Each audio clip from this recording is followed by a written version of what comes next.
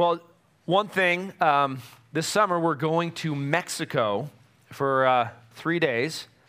And if you haven't gotten the information on that, get on it. It's on the back table. We want you to come with us, and we're going to help you send out support letters. It's not overly expensive. I think it's $420, something like that.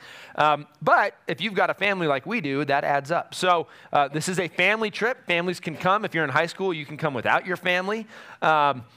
But we need you to get your information in this week if you want help sending out support letters. So I was told before I came up to remind everybody of that. One guess who told me that. Anyway, we're glad you guys are here. This past weekend, we had our marriage retreat. A lot of people there. It was a great time of connecting with God, but also opening up our marriages a little bit and seeing what God might have to do. And so it was great for Callie and I. We still have some discussion together to have, because if you're like us and you have kids, we start talking and blah, blah, blah, blah, so we're still going to do some application, but we're going to get into this morning. We're going to be in John chapter 12. John chapter 12. We've been in John for a little bit. I encourage you to turn there. It's kind of cool how we're going to end up next week at the triumphal entry, which is Jesus walking into Jerusalem a week before he was crucified. And so it's going to work out perfectly. We're going to see that. And then Easter Sunday, we're going to see Lazarus. But the question I had this morning was, have you ever heard the phrase, Christianity is not a religion, but it's a relationship? We've probably all heard that a lot. The question I would have is, what kind of relationship? Because there's lots of kinds of relationships. And there's a lot of dysfunctional relationships. And most often, correct me or don't correct me, but think about it for yourself. We attribute God, or we compare God to our Father. So the relationship we have or had with our Father is often the first relationship we imagine with our Heavenly Father. What is He like? Maybe similar to our dad's. But how many of us had a real healthy Father, Son, God to human-like relationship with our own fathers? I was reading a story. I don't remember if I was reading it this past week or heard it. I do so much. But there was a man, and he was sharing. He was from an immigrant family. And they moved here, and of course, they worked real hard to get here, and he was in school, and he said that when he was in junior high, well, all through school, his whole thing was his parents said, we gave up everything to get here. Now it's up to you to be successful. And so all that was placed on him. It'll be worth it. All the work we did will be worth it if you're successful. And so in junior high, he had a vocab test, and I think he got a high B on it. And he got home and was berated for getting a high B rather than a high A. And so they spent 3 hours grilling him on vocab words because he just wasn't good enough. And I think often, it struck me as I listened to that, often that's how we look at our relationship with the Father. That He just wants us to be really good. And when we're really good, we're going to church and we attend a marriage conference and maybe we're reading the Bible some and we haven't hit anybody lately, then He's happy, then He loves me. I've driven the speed limit mostly, then we're good. But when I go off the rails, when I sin, when I do that thing I'm not supposed to do, but I keep wanting to do, or I've missed church for 3 weeks, or I haven't read my Bible all week, then God is kind of like this, when you get your act together, then I'll love you again. But right now, we're just not doing so good, you and me. But yet, that's not the truth. The truth is, and we're going to see that today, the truth is God loves us based on the merit of Jesus Christ, not on your merit.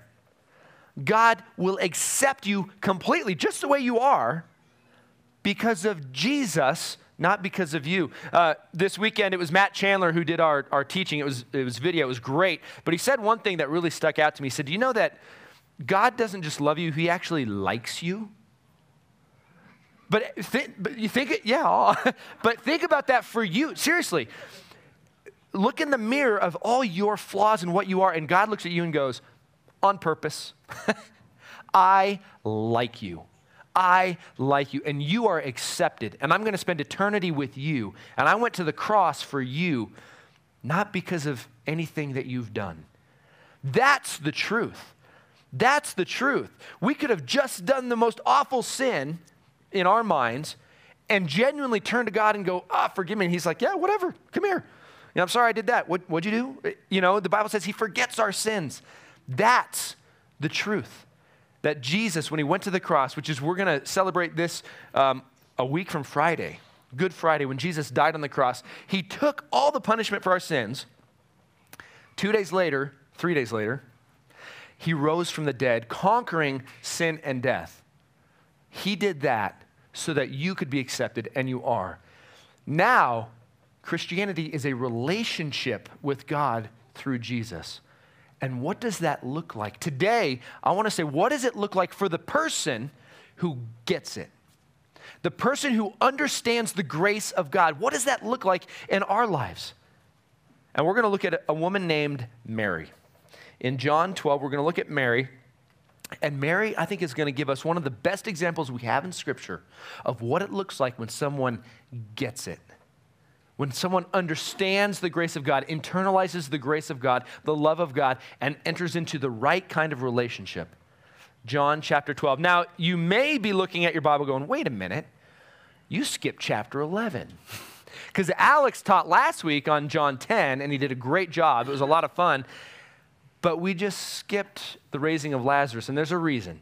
I prepared that, and I was going to teach that, and I was all excited about it, and God said, no. He said, teach that Easter Sunday. Because here's what we see with the raising of Lazarus, and it was something that I haven't picked up on. I've been a Christian since I was probably 6 years old. And as I studied that this time, some things were just new to me. It wasn't that I'm like, oh, I have new revelation of what God's word says. No, don't trust that. But some things were new to me of Jesus and God's emotion moving toward a face-off with death.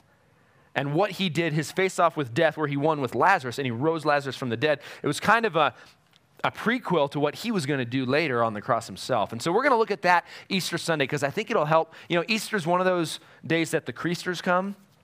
You know, the Creasters, the people that come on Christmas and Easter. The Creasters will come Easter, and we want to give them the best picture we can of the gospel, of Jesus. And so we're saving that, so don't worry, we're not skipping it. We'll come back. But we've been going through John. We've been looking at the Good Shepherd. And Jesus says, I am the Good Shepherd. This was in John 10. He said, I am the Good Shepherd. The Good Shepherd lays down his life for his sheep. And then Jesus says later, I will give my life down for my sheep. I will lay it down. No one takes it from me. I will lay it down of my own accord, and I will take it up again. That's his love toward us. You know, as I was preparing this and thinking about this, what's the best parallel we have? Probably our own kids. You know, I love my kids dearly, but I don't love them because they're awesome. You know, why do I love my kids? It's not because they're better than your kids. It's not because they're the best kids around. I love them because they're mine. I don't love Brendan because he gets up on a Saturday and he's like, I think the lawn needs to be mowed. Can I mow this for you, Dad? I'm not sure that's happened. I love Brendan because he's mine. That's it. And it's the same way with God with us. He loves you because you're his. You're his. If by faith you've accepted Jesus as Lord, you're his, and he loves you. And he likes you. And he likes you. So look at John 12.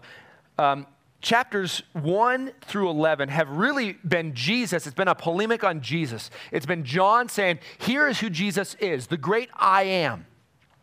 There's 7 I am statements that we see. Jesus says, this is what I look like. This is what God looks like. I am representing Jesus. I am the way, the truth, and the life. I am the door of the sheep. No one comes to the Father but through Jesus. I am the good shepherd who will provide, protect, lay down my life for my sheep because I want a personal relationship with him. So all of this has been pointing to Jesus' deity, but also the relationship that he wants with us. Who is Jesus? Now, the rest of the book, of the book of John is all the last week of Jesus' life. So here right now, things are changing. It's going from a polemic on Jesus. Now Jesus retreats, and he's going to go in with his close disciples, those close to him, and he's going to start teaching them because he's gone in a week. And so he's going to take that last week, and he's going to focus on them. We're going to see him at the upper room discourse when they get together, and it's just him and his disciples, and very intimate. And so a lot of this is going to apply to us. But here there's a shift. There's a shift where Jesus now backs away from the crowds and he gets in with those close to him. And here in this situation, we're going to see Jesus with Mary, but he's with a small group of people. We're going to start just to get the context, in John chapter 11. John chapter 11, verse 45. We're setting the context now. Just so you know, it was before this, Jesus raised Lazarus from the dead. Lazarus was very dead. We're going to see that on Easter Sunday. He wasn't just a little bit dead. He wasn't like in, what's that movie? He wasn't mostly dead. He was all dead.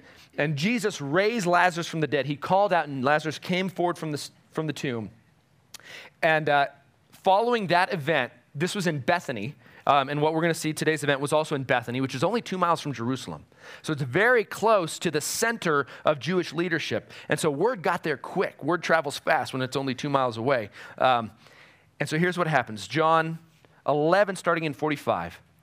Many of the Jews, therefore, who had come with Mary and had seen what he did, believed in him. What he did was he raised Lazarus from the dead. They saw that, so they believed in Jesus. But some of them, knuckleheads, went to the Pharisees and told them what Jesus had done. So the chief priests and the Pharisees gathered the council. They said, "What are we to do? For this man performs many signs. If we let him go on like this, everyone will believe in him, and the Romans will come and take away both our place and our nation." Here's their problem. Here's this Jesus character who's doing things nobody's ever done, and of course, people are believing in him. People were there when Jesus called to the tomb and Lazarus walked out, and they're like, this guy's legit. And they went back to Jerusalem and telling everybody about it, and so word is spreading, and so the council gets together and said, this can't be. You know, if he's just a teacher or whatever, that's fine. But they're starting to get some talk about him being a king, him being this Messiah. The Messiah they knew it was going to be the Jewish king, and they were looking forward to when he was going to come back and set up his reign and rule. If that's this guy, what that means is that he's going to set up his reign and rule. And Rome, who was in control of Jerusalem, in control of the Jews at the time, would go, there's only one king, and that's Caesar. You're setting up a king, we're going to come, we're going to take all that away. So the problem with the Pharisees is they're saying, our way of life right now, Rome rules us, but it's not all that bad. Look at how much they had some autonomy. And so the Jews still got to govern themselves for the most part. And these Pharisees had a lot of power and control. And so they're saying, wait, Rome's going to come and take away our power and control. I'm going to have to go work in the fields or something? I don't want that. I want this job. And so they are looking at it from a very selfish point of view, and they need to take Jesus down. Regardless if he is the Messiah or not, he's got to go. Now look at verse 49. But one of them, Caiaphas, who was the high priest that year, said to them, "You know nothing at all, nor do you understand that it is better for you that one man should die for the people, not that the whole nation should perish."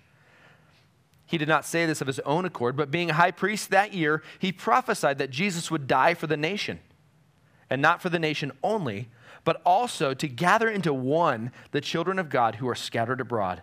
So from that day on, they made plans to put him to death.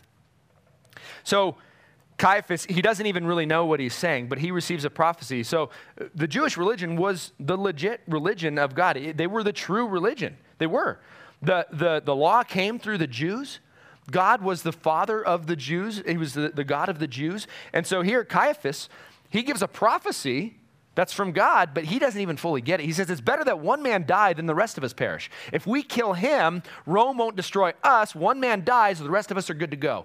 So let's kill him.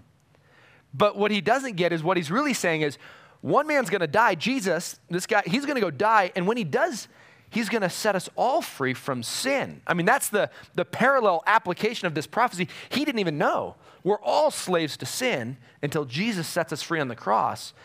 And through that act, his death and his resurrection, then others are going to come in. That's us, Gentiles. Those of us who are not Jews, we get to become part of that family. And so Caiaphas gives this prophecy that he's going to do this, and none of them get it. He doesn't even get it. They think it's just all political.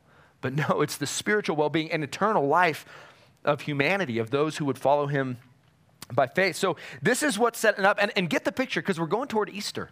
Easter is in 2 weeks. We're moving toward Jerusalem, toward Jesus' death and resurrection. So look at verse 54. Jesus, therefore, no longer walked openly among the Jews. See that switch. Things are different now. But he went from there to a region near the wilderness, to a town called Ephraim. And there he stayed with the disciples. Now the Passover of the Jews was at hand, and many went up from the country to Jerusalem before the Passover to purify themselves. So crowds are going to Jerusalem for their biggest festival of the year, their biggest feast and celebration. Verse 56, they were looking for Jesus and saying to one another as they stood in the temple, what do you think? That he will not come to the feast at all? Now the chief priests and the Pharisees had given orders that if anyone knew where he was, he should let them know so that they might arrest him. So that's the scene. Everybody's heading to Jerusalem, and the buzz is all about this guy, Jesus. Is he coming? Is he not? The word is going around. They're going to arrest him if he gets here. And now Jesus takes his disciples, and he goes back to Bethany, 2 miles from Jerusalem. And there he goes into a house, and he has a dinner with his close disciples, with Lazarus, who he had just raised from the dead. Lazarus' 2 sisters, Mary and Martha. And watch this. Now we're going to see what does a person look like that gets it. The person that understands the grace of God and the right relationship with Jesus, what does it look like? John 12:1. 6 days before the Passover, Jesus therefore came to Bethany, where Lazarus was, whom Jesus had raised from the dead. So they gave a dinner for him there. Martha served, and Lazarus was one of those reclining with him at the table. So here's the scene. They're in Bethany. This same event is recorded in Matthew and Mark, and we get a little bit more details that fill it in. There is a different account in Luke. We're going to see Mary anointing Jesus. There was a different woman who anointed Jesus at a different time in Luke. That's not this one. This one, they go, and it's in a house, the other Gospels tell us, in the house of a man called Simon the leper. That's who's hosting this party. It's probably an intimate party. Bethany was more of a village than it was a city, so not a lot of people. So Jesus goes. He probably goes to Mary, Martha, and Lazarus' house. He goes there, and hey, guys, we're here. He's like, oh, Simon wants us to come over for dinner tomorrow night. So they go over to Simon's house. And here's the scene. It looks like it's more of a banquet because they're reclining at a table. Maybe it's one big table, but it's probably several tables set up, and they're reclining. They're low tables to the ground, and they would have cushions around. If you've ever... When I went to prom my senior year, we went to a Moroccan restaurant, and we actually did this. It was kind of girls in their dresses, and we're like laying on these cushions. But that's what it was like. So they were laying on these cushions with their feet away from the table, and they were eating and having this banquet together. And Simon the leper is the host. Simon, we don't see much of him in Scripture, but people would argue he was probably a leper and healed by Jesus. That's why he has a house and he can invite people in, because lepers were outcasts. They weren't allowed around other people except for other lepers. And leprosy was a disease that was incurable. It couldn't be cured. So this guy he's obviously not a leper anymore. So he had experienced the grace of God through Jesus. Jesus had healed him of an incurable disease. He's there at one of the tables. Lazarus, he had been dead, all dead. And Jesus raised him from the dead, and here he was. We're going to see this on Easter, but Mary and Martha, they were just distraught that their brother was dead. And now he's alive, and he's at this meal. He's at Jesus' table. His disciples are there. We know that. Mary and Martha. So there's probably 15, 16 people. Maybe there's a couple other people there. We don't know. But they're having a banquet. It's a celebration, but it's also somewhat solemn. They know that there's been a hit put out on Jesus. They know that it's probably moving toward the end. And so here they are. Here's the scene. They're celebrating. They're eating together. And look at verse 3. Mary, therefore, took a pound of expensive ointment made from pure nard and anointed the feet of Jesus and wiped his feet with her hair.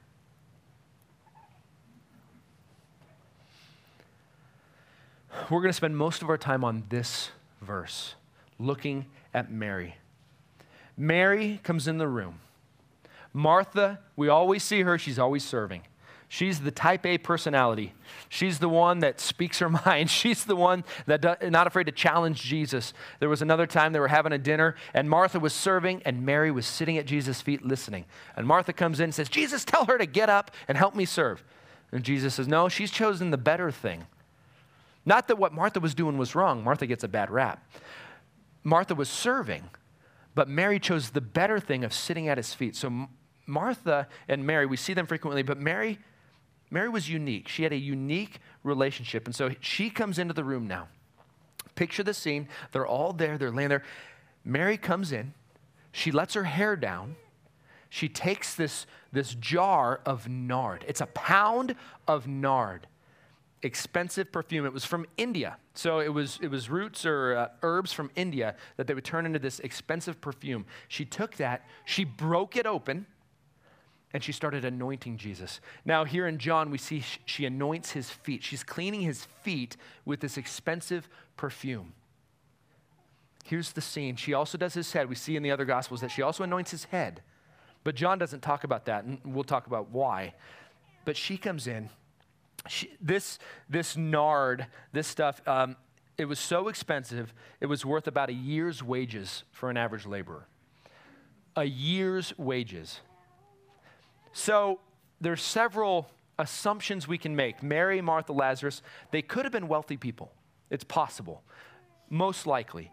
But even a year's worth of wages in that, they could use this as an investment. So rather than having like sacks of gold or whatever sitting there, sometimes they would buy something like this nard, and they would keep it safe, and they would keep it there. And then if they really needed money, they could take it to the market. It was easy to sell and get rid of. So this very well could be her life savings. This scent, this nard, this scent, it would be known. So she would put this on and walk through the market, and people would get a whiff, and they're like, somebody who they knew that smell. It was a unique smell that only an aristocratic woman would wear. And I don't know if you get scents like that. I have a Curve. That's my cologne. I almost said perfume. And my sister got it for me, I think my sophomore year at college, so a long time ago. And that was what I wore. I mean, back then I wore it all the time. But I still wear it. So I still have the same bottle. It lasts a long time. And she had a whole pound. That was even more than what I've got. But so when I put it on now, though, every now and then I'll put it on and walk out, and Carrie's like, hey. Like, we going out? What's that? When she smells that, it communicates something to her. Maybe you know the smell of Axe. If you have a teenage son, you know the smell of Axe. When Brendan was a little younger and he started getting into smelling good for the ladies or whatever it was, we'd be out and we're like, oh, Brendan's up. You look down and the fog is just coming down the hallway, and here comes Brendan through the fog. That was before. He doesn't do that anymore. But now, if you're out and about, you're walking through the store, you're like, there's a teenage boy, right? There he is. But that was this nard. This smell, it pointed to her as a wealthy, aristocratic woman. This was part of her identity, who she was in society. And she took that, and she broke it open, and she poured all of it out. The Bible tells us she didn't save some for later. She wasn't like, I'm going to put a little bit on. All of it she poured out. Expensive perfume. She gave her best. She gave her best. I want you to get that. What is the proper response to someone who understands the grace of God? They give their best back to Jesus. It's always the case. Do you remember when David, he did what he wasn't supposed to do? He took a census of the people, and so God says, here's what's going to happen. There's going to be a plague coming, and so a plague comes through and kills thousands of Israelites. And finally, God relents, and the spot where God relents from this plague, and he stops, David goes to that spot, and he says, I'm going to build an altar, and I'm going to sacrifice right there to God. So he goes to that spot. The owner of that property comes out. David says, I need this land right here. I'm going to build an altar. He says, great. I'll give you the land. You want some wood? I'll give you the wood. Hey, here's my oxen. We'll kill them, and that's a sacrifice. And David says, will I sacrifice to God that which costs me nothing? He says, no, I will pay the full price for all of it, because a sacrifice must cost something to be worthwhile. The book of Malachi is all about this. Malachi comes to the people and he says, you guys are sacrificing blind and lame animals. You're giving God your worst. But the law said, bring your best, your first and your best. If you get the grace of God, there's no other way to do it. We must bring our first and our best, and that's what Mary does. Mary's gift was immensely valuable. She gave all of her best to Jesus. All of her best. Do we give our best, or do we give our leftovers? I think one example, go to most churches, go into the nursery, and look at the toys.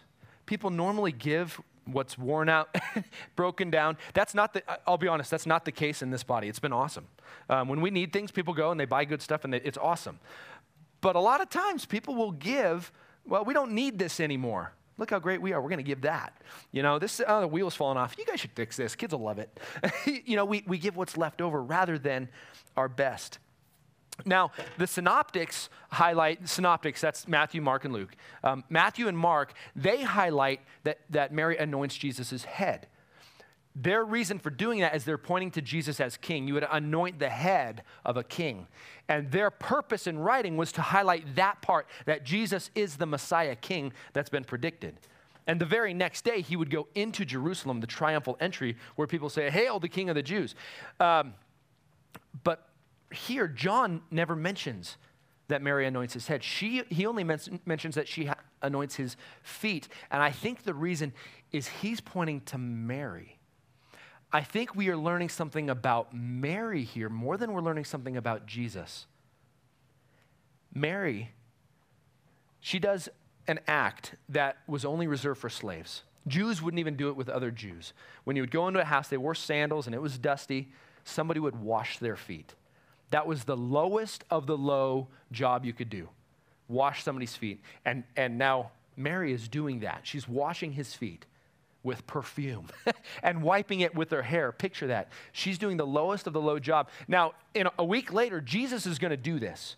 A little less than a week probably. Jesus is going to do this before he goes to the cross. He's going to come into a room. He's going to put a towel around his waist. He's going to take a bowl. He's going to wash his disciples' feet to say, this is what leadership looks like. This is what love looks like. I'm going to do the lowest of the low job for you. Jesus, God in flesh, did that for his people. Mary did it first. Mary did that to Jesus. No disciple had ever done this to Jesus. They had never gone into a house and Peter's like, "Hey, let me get your feet." That had never happened.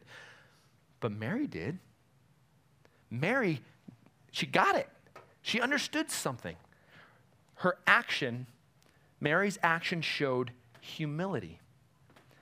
Her action showed humility. It wasn't about her.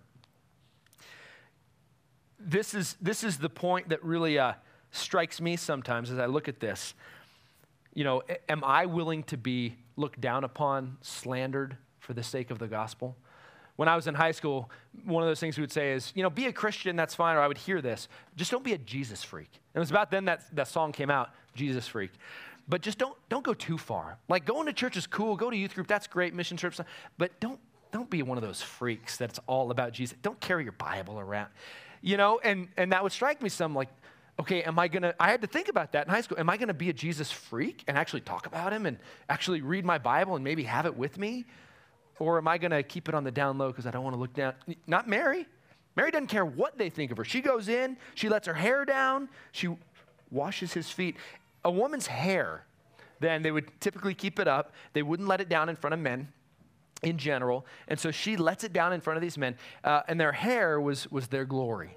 They're long, just picture there, the Jews, long, flowing, probably dark hair. Their hair was their glory. She took her glory and she made it Jesus' rag. There's something significant. Why did she use her hair? She was communicating something by using her hair to wipe his feet. Not only humility, but she was expressing her position to this man who is God, who I think she got that, who is the Messiah, her love and devotion. Mary's sacrifice showed complete devotion and extravagant love. Extravagant love.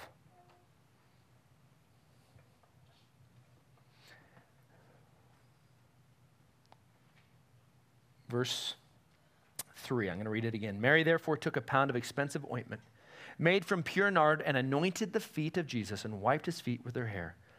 The house was filled with the fragrance of the perfume. The house was filled with the fragrance of the perfume. If you walked into the room, what would the first thing you would notice? What would be the first thing you would notice? That's right, the smell. You'd walk in and you go, what's going on? And then you'd see Mary over there. Why does he point that out? I think the picture is a broken life is a sweet life. Elsewhere, Paul talks about our lives being an aroma. As we live it out for God, we are an aroma to God. We're an aroma to some of life to life, others from death to death. living for Jesus, really living it, for some people it's going to be like, that's awesome, I love it. Other people are going to go, you stink. I don't want to hear that junk. Keep that away from me. And so this aroma fills the room. A broken life. Listen, a broken life is a sweet life.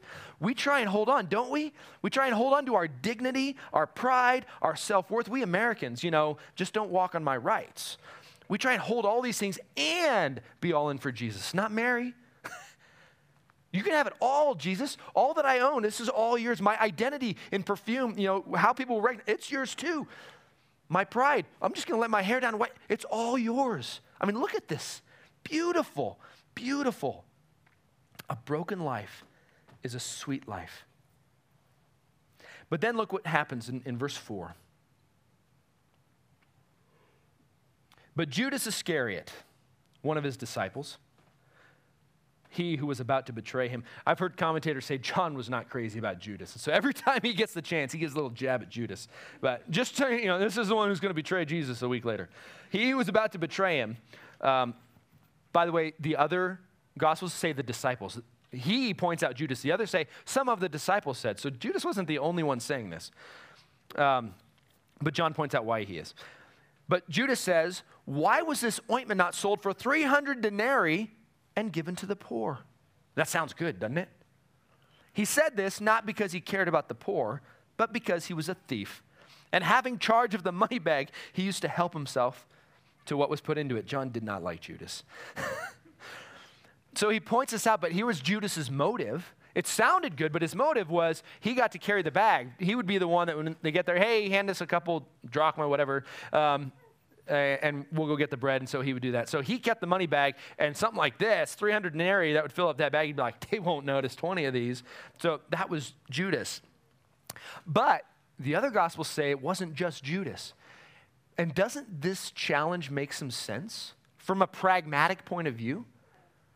Okay, you're wasting all this on, it's just going to go away. But there's all these poor people out there hungry, and the law talked a lot about the poor. God always talks about taking care of the poor. The New Testament is full of taking care of the poor. So this isn't a bash on charity. We should be, giving. But the point here is they are thinking pragmatically, what could we do with this? And this is maybe one of those things that stuck out most to me. I'm that type too. I'm pretty pragmatic. I want to be efficient in my time. So are we accomplishing what we're supposed to accomplish? Are we getting it done? Multitasking, I multitask. I listen to the Bible while I'm doing something else. There's nothing wrong with that. That's great. But one of the things for me, in our group, we're talking about spiritual goals and where we want to be later. And one of those things for me is being more like Mary and actually sitting for an extended period of time, reading, meditating, praying, being silent, not multitasking. But you get more done. It makes more sense to multitask, doesn't it? Not if you're wanting just to connect in relationship to Jesus, it doesn't. And so they're thinking pragmatically, whereas Mary was all about the relationship. She was all about Jesus. And so Jesus responds. He says in verse 7, Jesus said, "Leave her alone, so that she may keep it for the day of my burial. For the poor you will always have with you, but you do not always have me." Leave her alone. He would be gone a week later. He says, you won't always have me. She's doing this to prepare for my burial. This action I put in here, it does not have any pragmatic value. It is the I love you cry of a broken heart. It is the I love you cry of a broken heart. Jesus says, if I have the choice between a good act with the wrong heart and an honoring act with the right heart, I'll take the right heart every time. Her statement, her action of I love you was the most precious thing to Jesus. What she did was a big deal. One of the other Gospels, Mark, states that Jesus also said, he said, in fact, wherever the gospel is told, this story is going to be told too. So why did John write this down? Because Jesus told him to. John was here, he saw all that, and he's like, oh, I need to write this part down because Mary is going to be honored. Wherever this is taught, we hear about Mary because she did something nobody else had done by communicating this love. She didn't have to, this love. So I have Callie's ring. This is a ring. Callie and I were talking last night, and I'm like, okay, what do you have that is precious to you that points to, a kid's love? And so she's like, easy. She pulled this off. She's been wearing this since Brendan was in 4th grade. In 4th grade, Brendan, before Christmas, normally at Christmas, if you've had kids, you know this. You give your kids $20, you're like, okay, go get your mom something nice, whatever. And so the kids go, they spend 10 on themselves and 10 on the gift, and they come. But this, Brendan took his own money. Brendan, he wasn't told to, he wasn't asked to. He went and he looked at we called it Santa's Workshop when I was a kid. I don't know what it's called now. I don't think they even do it anymore, but they had all these gifts that kids could buy for their parents. And Brendan looked and he saw one, and his thought, from what I understand, was Mom's going to love that one. And so he picked this one out. He picked it out, and he was so excited to give it to Mom. Now, it used to have jewels in it. It doesn't have anymore. It used to be round. It's not anymore. We were in the hot springs recently, and it turned colors. So I think it's kind of cheap. But when it turned colors, Callie was like, no! Because, what's the value in this? The value is not in this. The value is in the heart that gave this.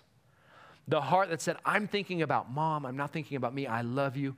And he gave this, and she'll cherish this forever. The heart that understands the grace of God. What do we give back? A lot of times we think it's about the value of it, but it's not. It's about the heart that gives it. That's what he wants. He wants the heart. Romans 12:1. This is what sums this up probably the best. In Romans 12:1, Paul says this: I appeal to you, therefore, brothers, by the mercies of God, to present your bodies as a living sacrifice, holy and acceptable to God, which is your spiritual worship. What is it that God wants us to give? Us. What does God want from you? You. Not any kind of legalistic duty. He doesn't want you to give 10% and do all this. There's value in that, and we'll touch on that. But he wants you. He wants you to give yourself fully to him the way Mary did. She gave herself fully to him. And when we understand the grace of God, we have to. We don't have to give anything to God. That's the beautiful thing. Every religion will tell you what you need to do to earn merit with God. Every religion, except for true Christianity, biblical Christianity, it's not about what we do to earn anything. We've already been given everything. And so anything we do is simply a response to what he's already done. You already have it all. If you've placed your faith in Jesus Christ as Lord, guess what? The Holy Spirit dwells in you. Guess what? You're going to be with him forever. You're accepted. He looks at you and he sees Jesus. He loves you. He likes you. And so our only proper response is to give him everything back. We don't have to give him anything, but we have to. Listen to that. Does that make sense? You don't have to give him anything. But if you get the grace of God, you have to. You can't help but not. It's like sometimes I'll go and I'll do work for a couple days. I'll be gone and I'll come home. And when I come home and Callie sees me, she just has to wrap her arms around me. She doesn't have to, but she has to. I'm irresistible to her. But that's the picture. God, when we understand the grace of God through Jesus, he's irresistible. We have to, but we don't have to. We don't have to earn anything. But we have to. Now, Mary, I'm going a little over, forgive me, but it's okay. Why does Mary nail it? Mary nails it. What does she get? She gets something. And it says here, when Jesus says, leave her alone, let her keep it for the day of my burial. Mark elaborates a little bit. Mark says that Jesus stated, she is doing this to prepare me for burial. He would be dead in a week, and they would prepare him for burial. And Jesus said, she's doing this to prepare me for my burial. Most would say she knew that he was going to be dead soon. She got it. Did she know he was going to rise? I don't know. But she knew he was going to give his life. Now, he had stated this very plainly just days before to the disciples. I mean, as plainly as this, hey, we're going to go to Jerusalem. Here's what's going to happen, just so you know. I'm going to be turned over to the high priest. They're going to condemn me. Then, the Gentiles, the Romans, they're going to flog me. They're going to beat me. Then I'm going to die. But 2 days later, I'm going to rise from. He says it that plainly, and they're like, huh? The Bible says they didn't get it. They didn't get it. But Mary got it. And I think there's a glimpse of why. Every time you see Mary, she's at his feet. We're going to see this Easter Sunday. When Jesus comes and Lazarus is in the tomb and dead, when Mary runs out to meet him, the first thing she does is falls at his feet. Martha runs up and says, Jesus, if you would have been here. Mary runs up and falls at his feet and says the same thing. Jesus, if you would have been here. When they're having a dinner, Mary's at his feet listening. Here at this one, Mary goes, she's always at his feet. She's listening. It's about him for her. And movies now will try and tell you there's some romantic thing or whatever. No. She loved him. She loved him. Yet don't we often go to him for what he'll give to us? Don't we want to get? I mean, I'm talking me. I'm talking me. What am I going to get out of this deal? Not Mary. Not Mary. What did she get? She understood it. And she gave from the heart. Psalm 51, 16 and 17. Psalm 51, 16 and 17 says this. King David writes, "For you will not delight in sacrifice, or I would give it. You will not be pleased with a burnt offering. The sacrifices of God are a broken spirit, a broken and contrite heart, O God, you will not despise." You hear that? A broken and contrite heart you will not despise. David says, you don't want my stuff, you want my broken heart. That's what Mary did. She gave him her broken heart. And in Isaiah 66, verse 2, God says, all these things my hand has made, looking at creation. And so all these things came to be, declares the Lord. But this is the one to whom I will look. And this is talking about who will he look at with favor. This is the one to whom I will look. He who is humble and contrite in spirit and trembles at my word. He's saying the same thing. The person who is broken before God, who hears the word and takes it seriously, trembles at his word. This is the heart. So whenever we talk about giving around here, we narrow it down to our time, talents, and treasure. Should we give to God of our time, talents, and treasure? Absolutely. Absolutely. But if we're giving it without a heart that's already his, if we're giving it to get anything back, it's worthless. And I might say, stop it. Stop it. Now, churches would tell me not to say that. And they're like, well, you need their money because you got to operate. No, stop. If you're giving to God from the wrong heart to get back, God says, I don't want it. I don't want it. I want you. Then what you give is from the right heart. So can you give generously and sacrificially of your time, talents, and treasure with the wrong heart? Absolutely. Can you have the right heart, a broken heart before God, and not give back to him? I don't think so. That's where the rub comes. Can you claim to be a Christian and actually love him and be broken and yet go, I'm going to be like most Americans and give about 2%? I have a hard time with that. Because now, you get into that, it's like, legalistic, we have to give a certain percent. No. Once we understand the grace of God, he has everything. He has everything. So when God calls us to move and go do something somewhere, and it's him telling us, it's like, well, we don't have to, but we have to. I love him. He's shown me his grace. He's given me everything. Now I got to go. I got to go be part of what he's doing. We hear about a mission he's doing somewhere, whatever it is. God is moving. I don't have to give to it, but I have to. God is urging me to be part of what he's doing. This is the last note. Is your generous and sacrificial giving an overflow of a heart completely devoted to Jesus? Is your generous and sacrificial giving an overflow of a heart completely devoted to Jesus? Are you mesmerized by his grace and his love? And if you're not there, listen, if you're not there, join the club. If you're not there, how can we get there? We get there by being like Mary. Sit at his feet. Spend some time with Jesus. These are areas I lack. And so what do I need? I already told you my spiritual goal. I need to sit and shut up. I need to stop multitasking, and I need to just enjoy my Lord. And then my giving will have some value because I'm giving out of a heart that just loves him. I'm mesmerized by his grace. I just want to challenge you. Think about that. Where are you? Do you get it? And if not, don't just go work harder. Don't just go give more. Be mesmerized by Jesus. Let me pray, and we're going to sing some more. Father, thank you.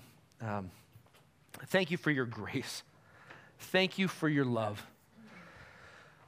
Thank you that we don't have to give you anything, but yet when we understand you, we have to give you everything. It's all about you, Jesus. You are so worth it. Let our song now be acceptable to you. Let our song now be from hearts that are broken before you. We have failed you, we know it, but yet we're accepted because of your love, because of what Jesus did. We know that too, and we will rest in you. In Jesus' name, amen.